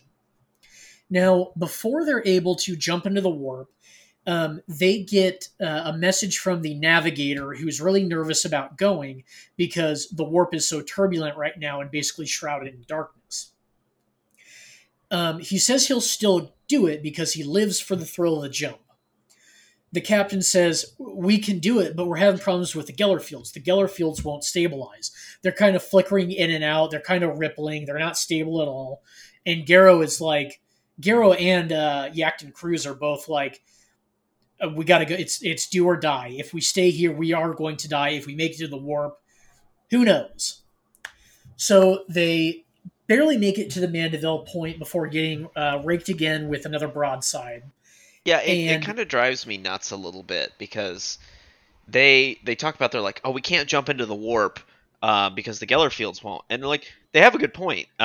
If you want to see what a ship coming in and out of the warp looks like without the Geller fields. It's not actually a prequel, but it's a spiritual successor. I think the creators even actually said that. But the movie Event Horizon is it's about an interstellar travel that goes awry. But basically, everyone goes completely insane and starts murdering each other, and like it's even like just being on the ship after this has been completed, like you weren't part of the crew that made the jump. It is really bad to not have a Geller field in the warp. Is the point I'm trying to make. Right. But So the that being said, they do not have a fucking choice. yeah, it's do or die. They stay here and die, or they go and risk it for the biscuit. And it's a pretty big biscuit that they're going to be risking it for. Cut that. Their That was so biscuit to lame. risk it ratio is quite high. Cut that. That's so fucking lame. Anyway, so just before they hit the warp, the Geller field's barely stabilized enough to get going. They make it into the warp, and as soon as they hit the warp currents, they're getting thrown everywhere. It's this really tumultuous journey. They're not sure, what direction they're going, how accurate they're being, if they're even pointed towards Terra, because they're trying to get this warning to the Emperor. Now, we get a very interesting perspective here, something that I don't think I've ever seen anywhere else. A massive consciousness inside the warp notices something, and it thinks to itself, oh, this requires only the most delicate touch, and I'm going to have a lot of fun with this. And it barely strokes the ethereal tendrils of the warp near the Eisenstein. And then it cuts to the crew perspective of the ship. And some of the Astartes in the lower decks are radioing in saying, we've got boarders. Somebody's on board the ship. And Garrow's like, no one was, they never launched boarding pods. Nobody could have gotten on board. And all the communications go out, and Garrow's like, oh, fuck. So he gathers up his command squad, Decius and Solon, and leaves Yacht and Cruz in command of the bridge. Garrow and his boys go down to the decks, and they start seeing these corpulent, shambling figures with like guts hanging out. They smell putrid. They're nasty and disgusting. And these are oddly reminiscent of some of the nasty boys we saw on the moon of Davin. Right, the moon of Davin. So these are plague bearers or plague boys of Nurgle. And they are giving the crew a hell of a time. Well, Garrow and his guys cut their way through a fair few until they finally make it back to the gunnery decks. And they know there's something in there because they can hear noises or, they're getting reports or whatever. Real quick, before they materialize, this navigator comes screaming out of the navigator's deck and grabs Garrow, and she transmits this vision to them where Garrow essentially sees himself as a plague marine, and he sees everyone else as a plague marine, and he sees Mortarion as a demon prince who's saying, come join us. This is what's going to happen. So it's a pretty big foreshadow. But then that woman impales herself on his sword Libertas, which is the most fucking metal name for a sword. Yeah, I know, right? That's why I call it his kick-ass sword. Yeah. But then they head down to the gunnery decks after fighting off those dudes. Right.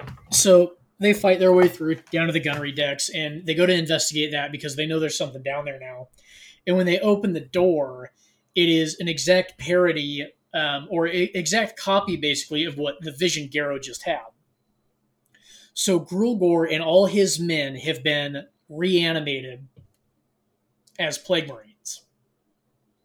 They're all standing up, and Grulgor's talking shit, and Garrow looks down, and Caleb is reanimated too, and he's down there like clawing at his armor, saying "Master, Master, Master," and Garrow has to grant him peace a second time and cuts his head off that time.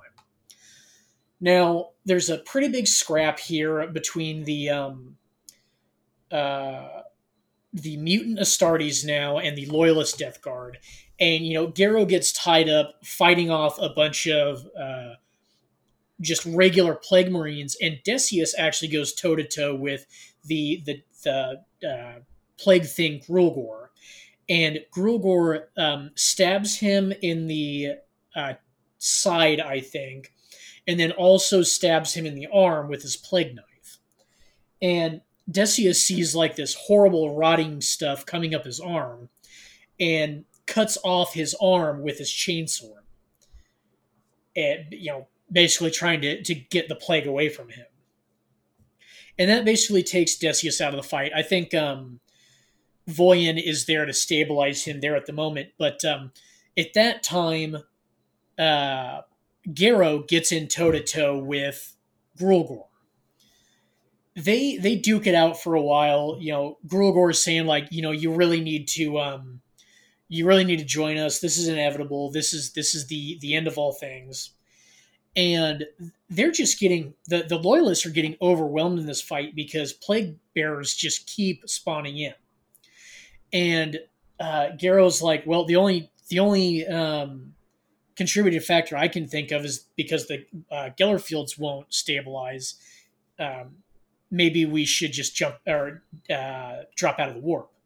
So he voxes up to the command bridge and says, emergency translation, get us out of the warp right now. And they're like, we can't do it right now, because if we do, it'll damage the ship. It'll probably kill the navigator from the psychic backlash.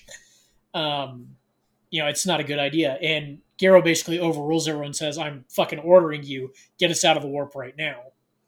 And so there's like an emergency stop. They get dumped out of the warp pretty unceremoniously. They go tumbling on for a while, but as soon as they drop out of the warp, all of these animated corpses and plague bearers dissolve, and Grulgor's like, no, and evaporates. And as he does, as they're leaving the warp, Garo sees like this shadowy, smoky soul-looking thing get ripped out of Grulgor's body back into the warp. And I thought that was a pretty interesting fight with denizens of the warp. It's pretty interesting to me. We'll see something like that again later on. Yeah, Not I in this agree. book, It's but a well done action scene again, and it kind of like him seeing that it kind of pushes him further down the path that he's on. He's like, yeah, there's some consciousness beyond our mortal understanding. So, what kind of weapon do we need to combat that? Because our bolters and chainswords did nothing. Mm-hmm. Now, there's a little bit of a there's a couple of scenes. It's a little bit of a montage kind of thing. It's like they're kind of taking stock of what resources they have, what crew is left, what the ship can do. The navigator was killed due to the psychic backlash of being dumped out of the warp like that, so they can no longer travel throughout the warp. They're still warp capable, but they cannot navigate. So if they went into the warp, they just get tossed around. They could wind up anywhere. They don't really have like food and water to do like a long sublight journey. And the tricky part is that they actually land in a uncharted piece of space. So they're not likely to run into any other ships where they're at. So it's looking pretty bleak. And this is where Garo goes through Caleb's personal effects, and he finds his Lectitio Divinitatis pamphlet. And he starts reading it, and he's like, I don't know if I agree with all this religious nonsense. I was raised a good secular boy and all that. And there are no gods. There's just the imperial truth. But after all this warp fuckery and, the dead rising again and all that, he really sits down and looks at this book a little more thoroughly. And he has this point where he actually discovers faith. And maybe, Brandon, you'll want to touch on this a little more, but he has like he's in his personal quarters. He has a full-on breakdown, just begging for someone to help him. And he's like, I'm not strong enough for this. I can't do this alone. You have to help me. And he doesn't realize it, but he's been praying to the Emperor this whole time now. Yeah, he kind of like we kind of see this throughout the book of he just starts the steps believing that the Emperor is a divine being. It starts with Caleb being a devout follower of the Lectitio Divinitatis, and then as Euphrates comes onto the ship, and then pushes him and pushes him more. He just continues this journey to the point where now he's been confronted with otherworldly horrors from the warp and some visions and all of this stuff, and he's just like, I'm just a guy, and I need to have faith in something. So he decides, okay, I'm gonna do this Lectitio Divinitatis thing. And he starts talking to Euphrates a lot, and they start holding services in the Eisenstein, and it's kind of a thing where everybody knows it's going on, and they're like, it's not really supposed to happen, but fuck it, we're out in the middle of nowhere. It's like the worst kept secret since, I don't know, Fulgrim. Oh. So now Garrow, like we said, that they've been holding services, but nobody's been really talking about it until Garrow just shows up at one. And at first, the worshippers are pretty nervous because in the past, anytime Astartes have shown up to one of these, it's been with bolters and chainswords to break it up and destroy the followers, destroy their following, basically. Now, Garrow is like, no, just talk to me for a minute. What are you doing here? What does all this mean? And Carol Cinderman is there and kind of comforts him a little bit, gives him a little bit more to think on. And I think at this point, Garrow's pretty well sold. He's like, he really believes that the Emperor protects.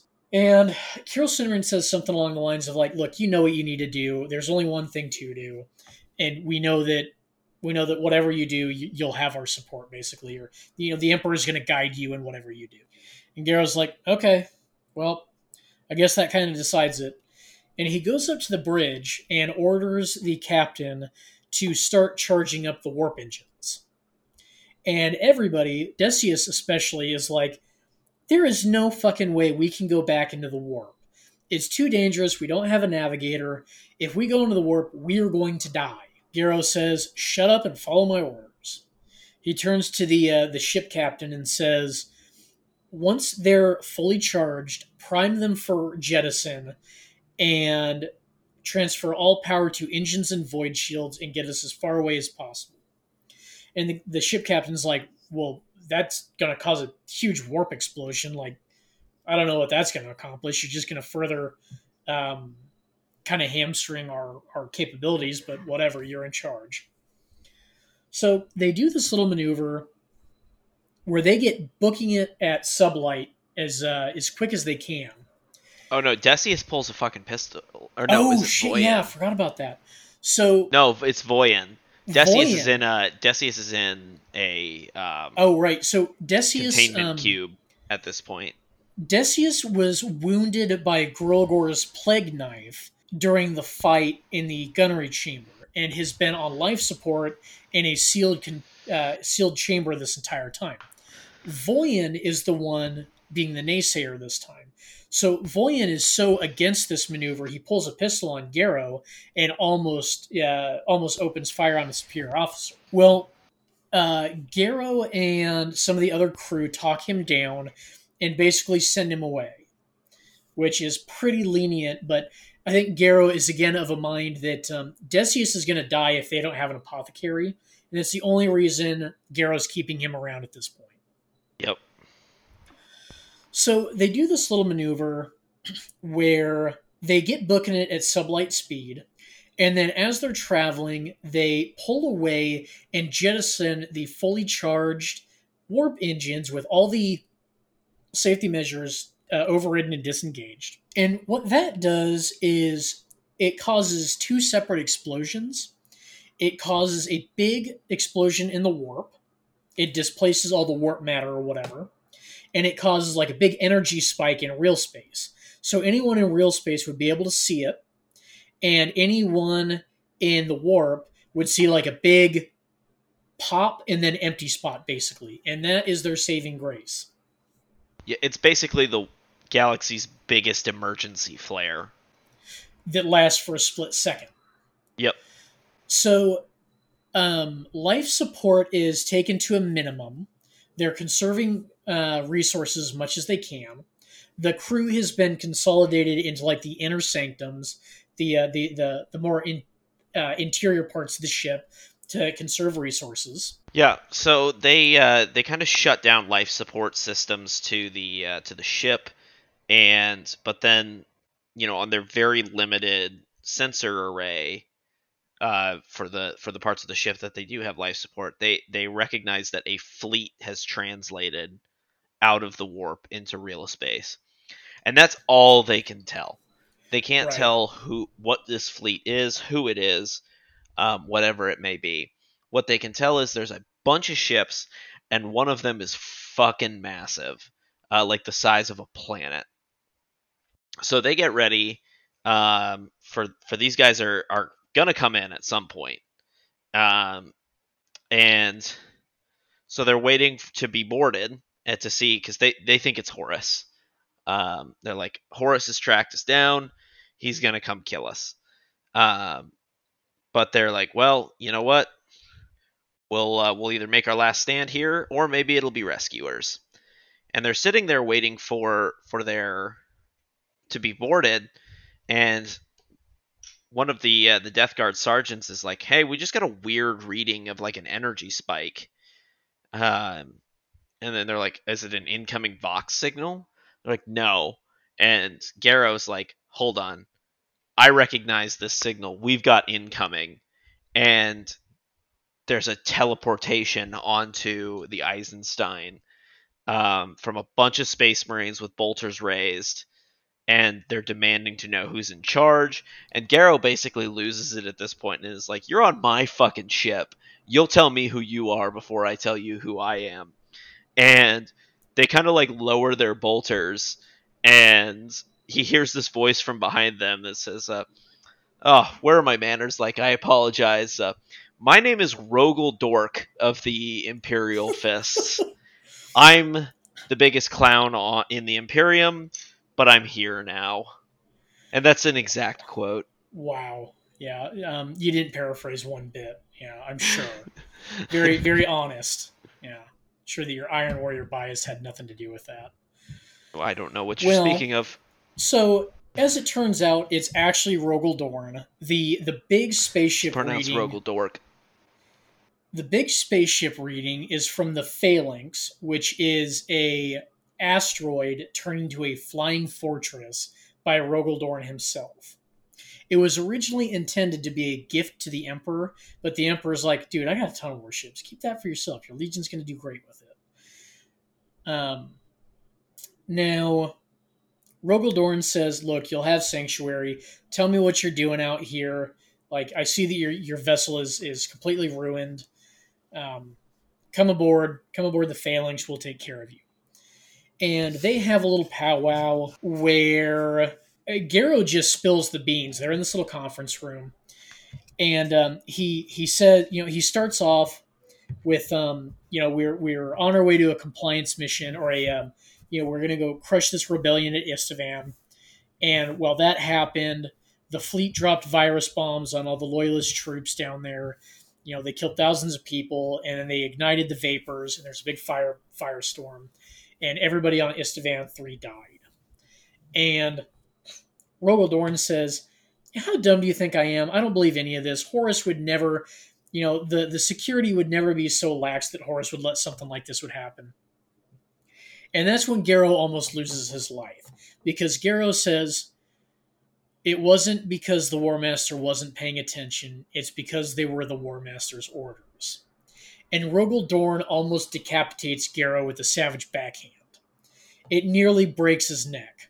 Rogel Dorn keeps his pimp hand strong. Yeah, you can't deny him that. I mean, until he loses it, basically. Yeah, what a bitch. Now, that's when Yacton Cruz steps up and says, look, my lord, we know that there's some merit to this, because if you didn't believe any any bit of this, you would have just killed him, but we both know you pulled that punch. And Rogel Dorn says, well, you've got to have some kind of proof of this.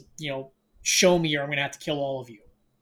And that's when Mercedes Olatin steps up, and she is a remembrancer with a cranial implant that turns her eyes into cameras.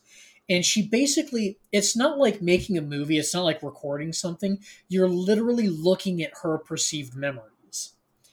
And so she plays back the footage of the remembrancers watching the virus bombing, and then the viewing gallery being annihilated by the Astartes.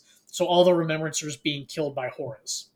And there's some very good footage of Horus saying, this is the war that you forced us to fight, and this is how we do it. You don't get to complain about it now. And then killing all the remembrancers. And Rogel Dorn is shaken to his core by this, because who would have thought that Horus would betray anyone like this? Well, Rogel Dorn basically orders everyone away. He allows Garrow and Cruz to live. He allows the Remembrancers to live. He says the crew of the Eisenstein will be reassigned or whatever. It's kind of thrown away. I don't think we ever see them again. But Rogel Dorn... which is kind of unfortunate, because the crew... You kind of really learn to like the crew throughout the course of the book, and then they're just kind of written out. Right. Well, I don't know. Maybe we will see that later on. I don't know. But Rogel Dorn kind of secludes himself in his fortress of solitude, and he's going to have to go. It's his fortress of dorkitude. Whatever. He shuts himself away, and I think later on there's a line like the noises coming from the Primarch's chambers were terrifying, because he was having such a rage, and we're not really sure what goes on there, but Dorn was pissed and pretty heartbroken over the whole ordeal. He comes out eventually, a few hours later, and he orders the Eisenstein scuttled. The Phalanx is going to return to Terra. This is now his mission to take word to the Emperor. And the rest of the fleet is going to Istvan to figure out what's going on there, to hold Horus accountable. And that is 99.9% of the Imperial Fists. And what we find out here is that the entirety of the Imperial Fists were recalled to Terra on the specific orders of the Emperor to go prepare for something, basically. So the Emperor knows something's up. And the only reason the Imperial Fist showed up now was because they were also lost in the warp due to the turbulent warp storms. But the big warp engine explosion cleared just enough area for them to get their bearings again and translate safely into real space, and that's when they found the Eisenstein. So First Captain Sigismund is supposed to lead the fleet onto counter Horus,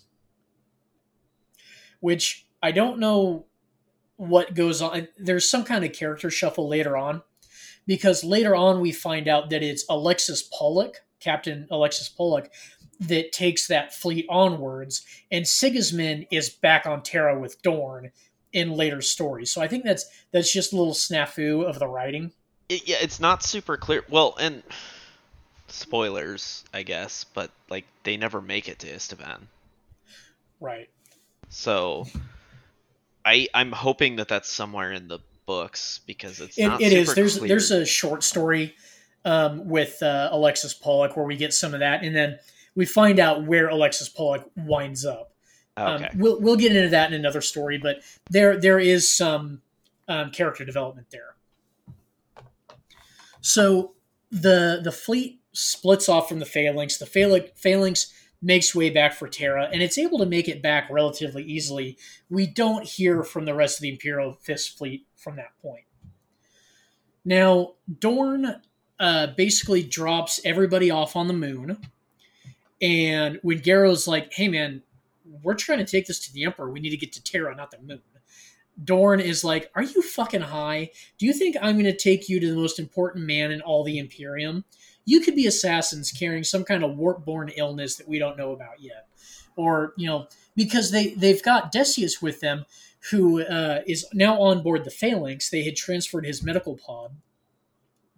And even the Imperial Fist apothecaries are like, "We don't know what the fuck is going on here."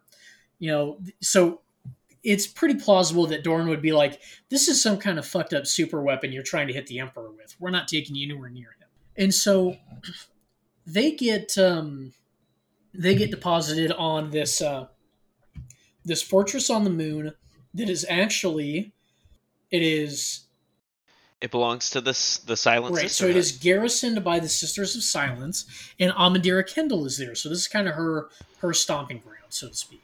Now the Death Guard are basically given free reign of the facility. They just can't leave, and the Death Guard have kind of been running theoreticals on like, if we were to escape, how far could we get? What would we do? Some of the guys have been actually everybody has been taking patrols and watches around Decius because he's still alive. He's suffering a lot. They don't want to leave him alone. They're really worried about their battle brother. Garrow is still and the other part of that too is they really don't have anything else to do. Right. So they've kind in of their theoreticals they're like, how far can we get? And the answer that they come up with is not very fucking far. Right. It's like even if we make it out of this fortress and past all the turrets, we're going to lose some people. Maybe we get a ship and maybe we get into space, and then we're definitely going to get shot down by the Phalanx. Yeah. Anyway, they're taking their watches on Decius. They're basically doing sparring practice. Garrow has been kind of wrestling with his faith, or newfound faith this whole time, basically praying, meditating, whatever. And that's when he goes and visits Decius from time to time and tries to talk to him, but they can't actually get in Decius's chamber now because the plague strain affecting him is so virulent now. They can't even go in like a hazmat suit or anything. That's how deadly it's gotten. It's basically the Life Eater virus, but contained within this Space Marine.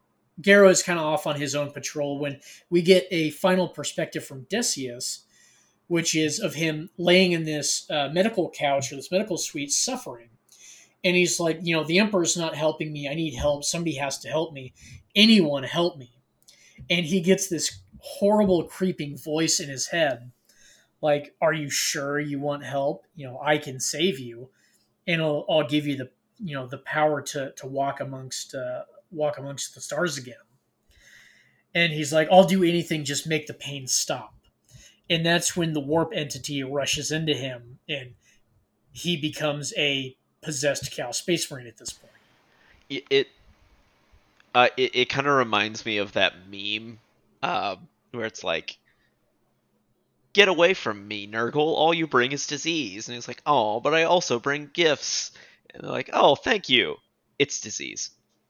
God damn it. Yep. So now the fortress is in chaos. The Voyan and several battle brothers start getting warning signals from the medical area, so they rush over and they find dismembered bodies. The Space Marines that were on patrol or on Decius watch basically have been mutilated and dismembered and thrown torn to pieces. And there's no sign of what killed them other than whatever it was just tore through Astartes plate like it's paper. And we've seen this before in the Whisperheads. So this is kind of another reimagining of the fight with what's his name? Xavier Jubal. And what was the demon that possessed him? Samus. Samus, yeah, Samus. But this is not Samus.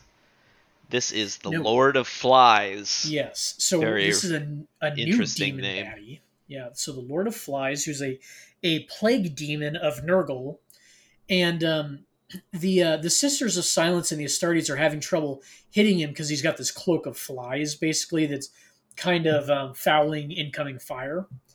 And this is when Garrow shows up with Libertas, and they're fighting in this kind of like loading bay area, and the Lord of Flies is basically beating the shit out of everybody. No one can touch him. He throws Amandira Kendall across the room away from the fight, and Gero eventually pushes him back into an airlock and orders the airlock cycled and pushes him back out into space. So Gero and the Lord of Flies, or the Decius thing, are having this kind of big one-on-one, and it's very much a war of attrition. They're going blow for blow. Gero's starting to fatigue, though, because he doesn't have this this warp-born endurance that the Lord of Flies does, and he almost gives up. But again, at that point of almost no return, Gero starts to think about the golden light of the Imperium, the Lectitio Divinitatis of Holy Terra, of the Emperor himself, and it empowers him for like a couple more vicious swings of his sword. And even though he's like his power armor at this point is leaking air, he's taken several gruesome hits. Yet he eventually cuts this thing to pieces and destroys it. And again, we see as he lands the killing blow, this smoky apparition thing goes rushing away from the fight as he kills it. So it's like the thing, whatever the thing that reanimated Grulgor was, might have been the same thing animating Decius, and then through faith or whatever, Gero was able to banish it back to the warp. Yeah, and then so we get a quick scene with Malkador, the Sigilite, comes to Luna. This is our first introduction to Banana Boys. The so Gero's in this. Yeah, No, Gero is. Yes, it is. When was the first time? Horus's Vision Quest in False Gods. Oh shit, you're right. Okay, well, yeah. My bad. Well, some custodies are there, and we get a really cool descriptor of them and what they look like, and these big guardian spears they carry, and how cool they are. And then Malkador shows up, and he has a little bit of dialogue with Gero, and Malkador's like, "How do I know I can trust you? How do I know any of this is real?" And Gero says, "I know you have the gift. Look into my heart and see what is true."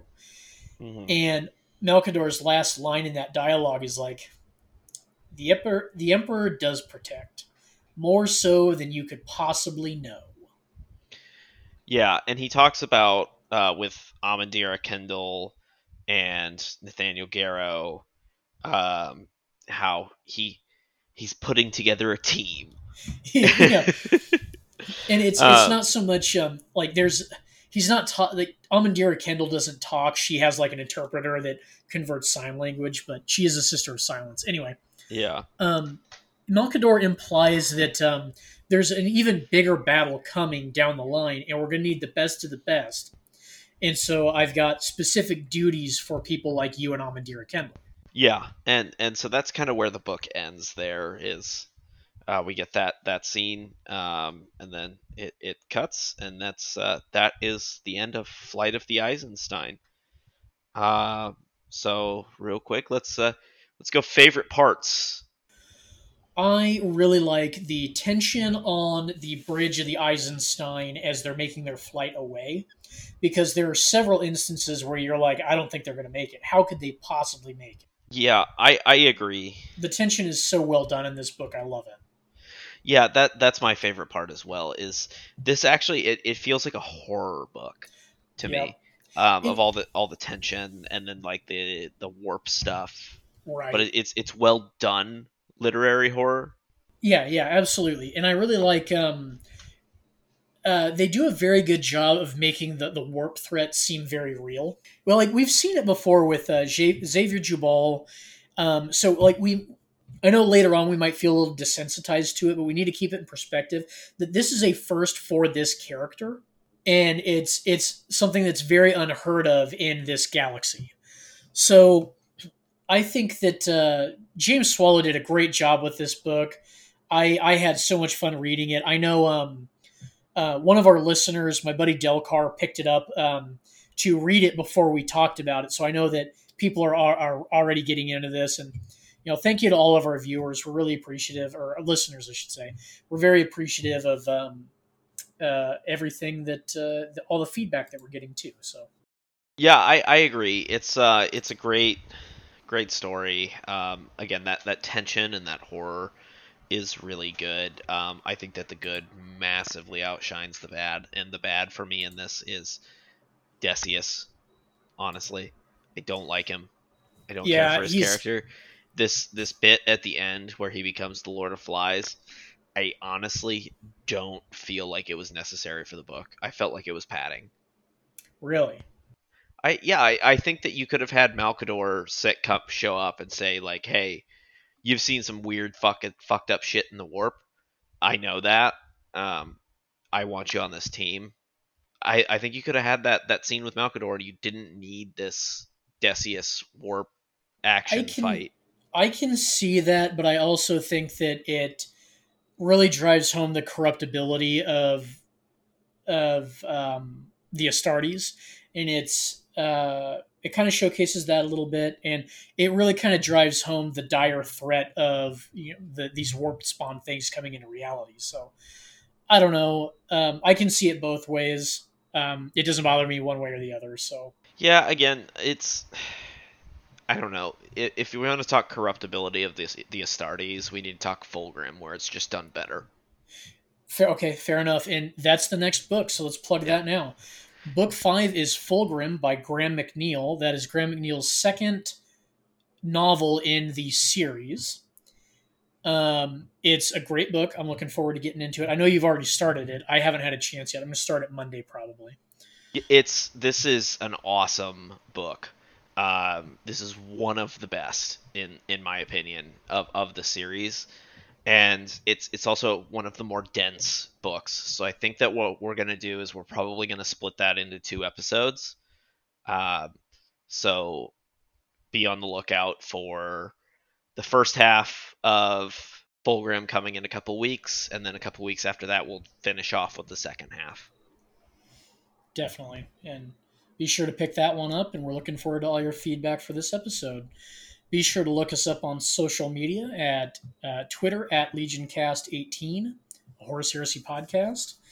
Instagram, same handle. And shoot us an email if you've got any questions at legioncast@gmail.com. All right, Legion brothers and sisters, we thank you again for joining us here at Legion Cast, and we'll see you on the next episode.